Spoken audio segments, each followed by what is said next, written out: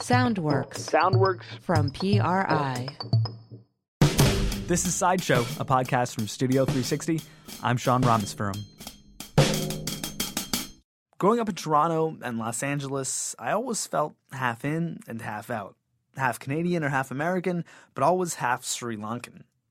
When I was in Toronto, the bullies at school would push my brother and me around and call us Packies and ask if our dad was a taxi driver. He wasn't. And then when I got to the suburbs of Los Angeles, right after 9/11, people at school would talk smack and ask if I was a terrorist. I wasn't. After well over a decade away, my brother and I recently went back to Sri Lanka, and I was so stoked to finally just fit in with my people. But the second we got there, the line to exit the airport in Colombo split everyone into Sri Lankans and foreigners. We were the foreigners. Every day people would ask us where we were from, and I would say, "Here, man, this is me." And they were like, "No, look at you." If you're lucky, you get past the initial trauma of your identity issues, and then at some point you start plumbing all of that pain and confusion for comedy. Madrigal from The Daily Show has been doing that for a while, but he recently doubled down with an hour-long documentary called Half Like Me. It's about his struggles with being half Italian and half Mexican in a very half Mexican part of the country. Being half has always been confusing. White people think you're Mexican. I've had people throw me towels in health clubs. Gracias, dude. And Latinos give me about not being Latino enough. Hey, you don't even say your own name, right, bro? There's a Spanish word for guys like me, one I have been hearing all my life, and it's not exactly a compliment. Pocho. Basically, it means I'm brown on the outside, white on the inside. A coconut. You. Al made Half Like Me for the Fusion Network, but he didn't really know what he was making until he started filming stuff. I don't know what we were calling that. It's just an hour sort of special. At first, it was going to be ridiculous. It was going to be, Latinos. Who are they? Why are they here? When will they leave? We answer all those questions and more. And it was really going to be absurd. It was going to be me going after and chasing, some super positive Latino stories, immigration stories, success stories. Al still does all that in Half Like Me, but he travels across the country and Mexico to tell his story, too. And it's kind of a crazy story. He can't really pronounce his own name, his Mexican grandfather once killed a man with a machete, and his life is one big game of identity one-upmanship. Everybody was out to out-Chicano each other, or out-Filipino each other, or out-Chinese each other. Like, I'm more authentic than you are. This isn't the authentic food. This is the authentic food. And my grandfather was an Aztec. Making the documentary helped Al get past all the competition, and his story has a happy ending, and it's after a message from our sponsor. For real. Sideshow costs money.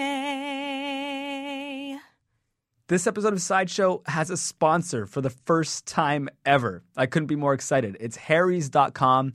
Harry's are some folks that wanted to make shaving easier and less painful, so they went to Germany, and they got some Germans to make their razor blades.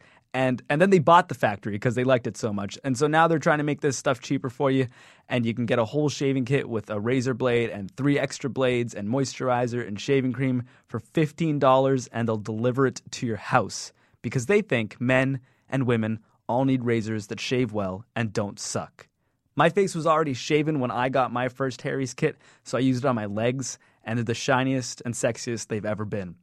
Go to Harry's.com now, and Harry's will give you $5 off if you type in the coupon code SIDESHOW with your first purchase. That's Harry's.com and enter the coupon code SIDESHOW at checkout for $5 off the first time. Thanks. How do you pronounce your name? Madrigal. No. Madrigal. No. What is? Madrigal. That's what I just said. No, you didn't say that. Yes, I did. No, the R has to be strong. The R. Madrigal. But you're not even A, no? You're Alessandro. Alessandro Liborio Madrigal. Liborio. Liborio. No. I'm not saying my own name right. No, This is very embarrassing. No, you're not.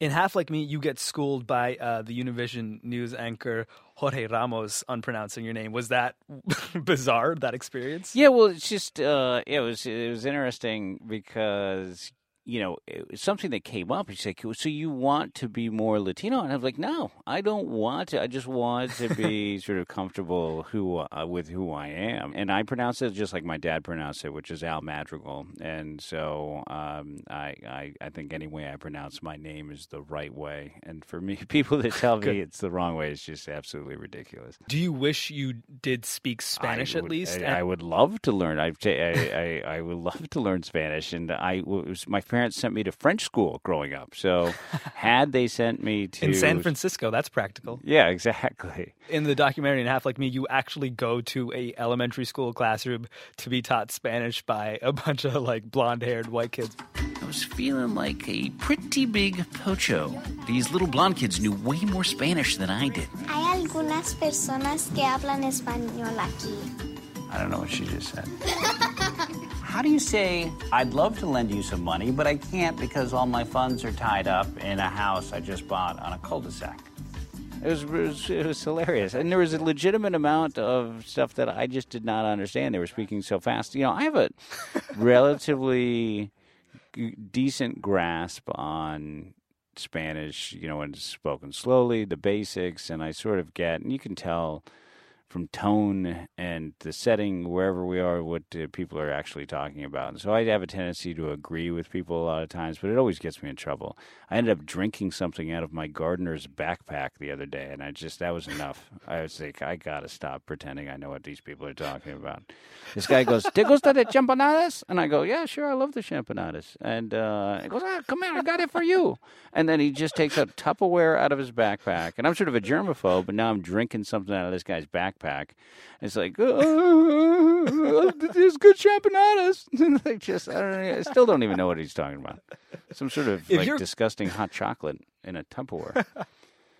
If you're cool with your status as like a San Franciscan first and foremost, and a half Latino and a half Sicilian, which is your mother's half, why did you make this documentary where you sort of trace your roots and try and figure out who you are in this sort of melting pot of it sort of culture? did take the documentary to get there. It's one of those things where, look, I was relatively cool with it, but I wanted to and discover what I ended up happening is like a lot of people feel the exact same way. And what I did, the best conversation that I had during the entire special was with this Dr. Vicky Ruiz, who's head of the Latino Studies program and Chicano Studies at UC Irvine. She was actually the dean of students there. She's written over 7 books about immigration stories, cannery women, and just all of these sort of great sort of lost Latino immigration stories. Right. And, what she wants and what I'd like to help her do is pass some of these stories on. In addition to Vicky Ruiz, you interview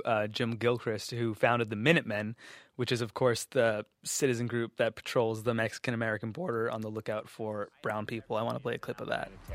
Not everyone is a criminal or a terrorist, but there are mob members of Latino, Asian, Caucasian, and probably American Indian. Let's cover all the 5 color groups. Say what now, Jim? Let's just go over the 5 color groups so I can be safe. So there's white, Caucasian, yes. Caucasians, got it. And Asian.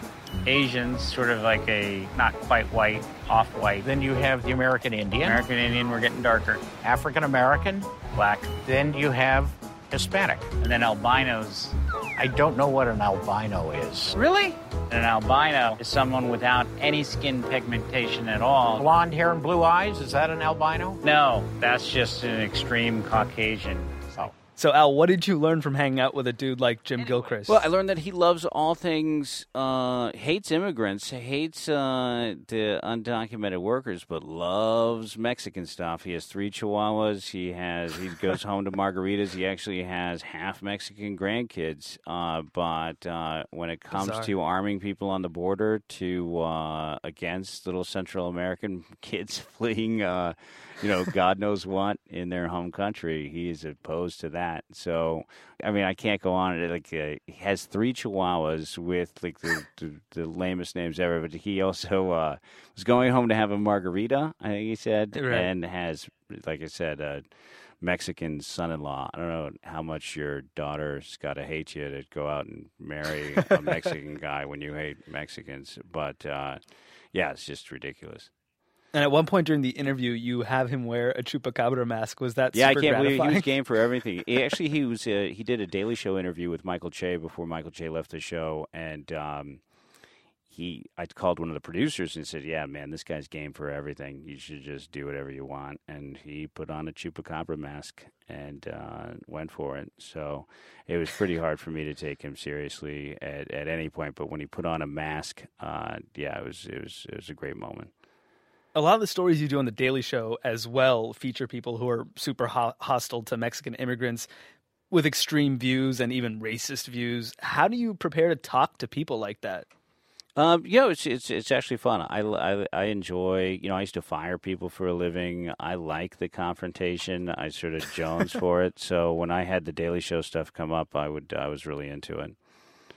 I want to play a clip of a Daily Show interview you did with someone who's hostile to immigrants. Here you're speaking to an Ohio sheriff named Richard Jones. Who exactly are we talking about? They're not wealthy people sneaking across the border. Not wealthy at all. No, you can't just come across on your own. They call them, they're mules, and if you have nothing to pay, they'll abuse you along the way. It sounds exhausting. Very exhausting. And so they have them all huddled together in these groups? Yes. Why? What are they yearning for? To feel free. So you're saying that there are tired, poor, huddled masses yearning for freedom. That's not what America's about. Where did you learn how to do satirical interviews? They don't teach you that in stand-up school, do they? No, you get a crash course at the Daily Show. I actually got Stephen Colbert's notes, and it passed down from Rob Riggle, but it takes a while to figure out. It's fun to do. I love sitting in the pocket and watching somebody sort of take the bait and then punching them in the face. It's pretty exciting.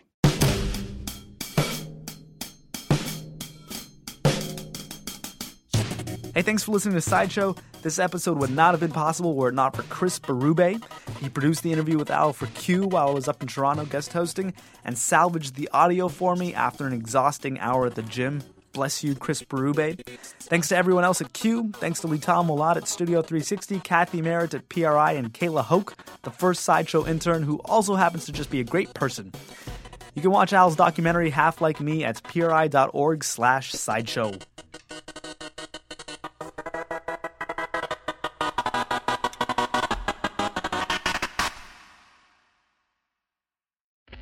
Soundworks from PRI. First of all, two naked comedians just walked into the studio buck naked, and it is one of the funniest things. Proud of the fact that not the most well-endowed guys you've ever seen. So I would never do such a thing.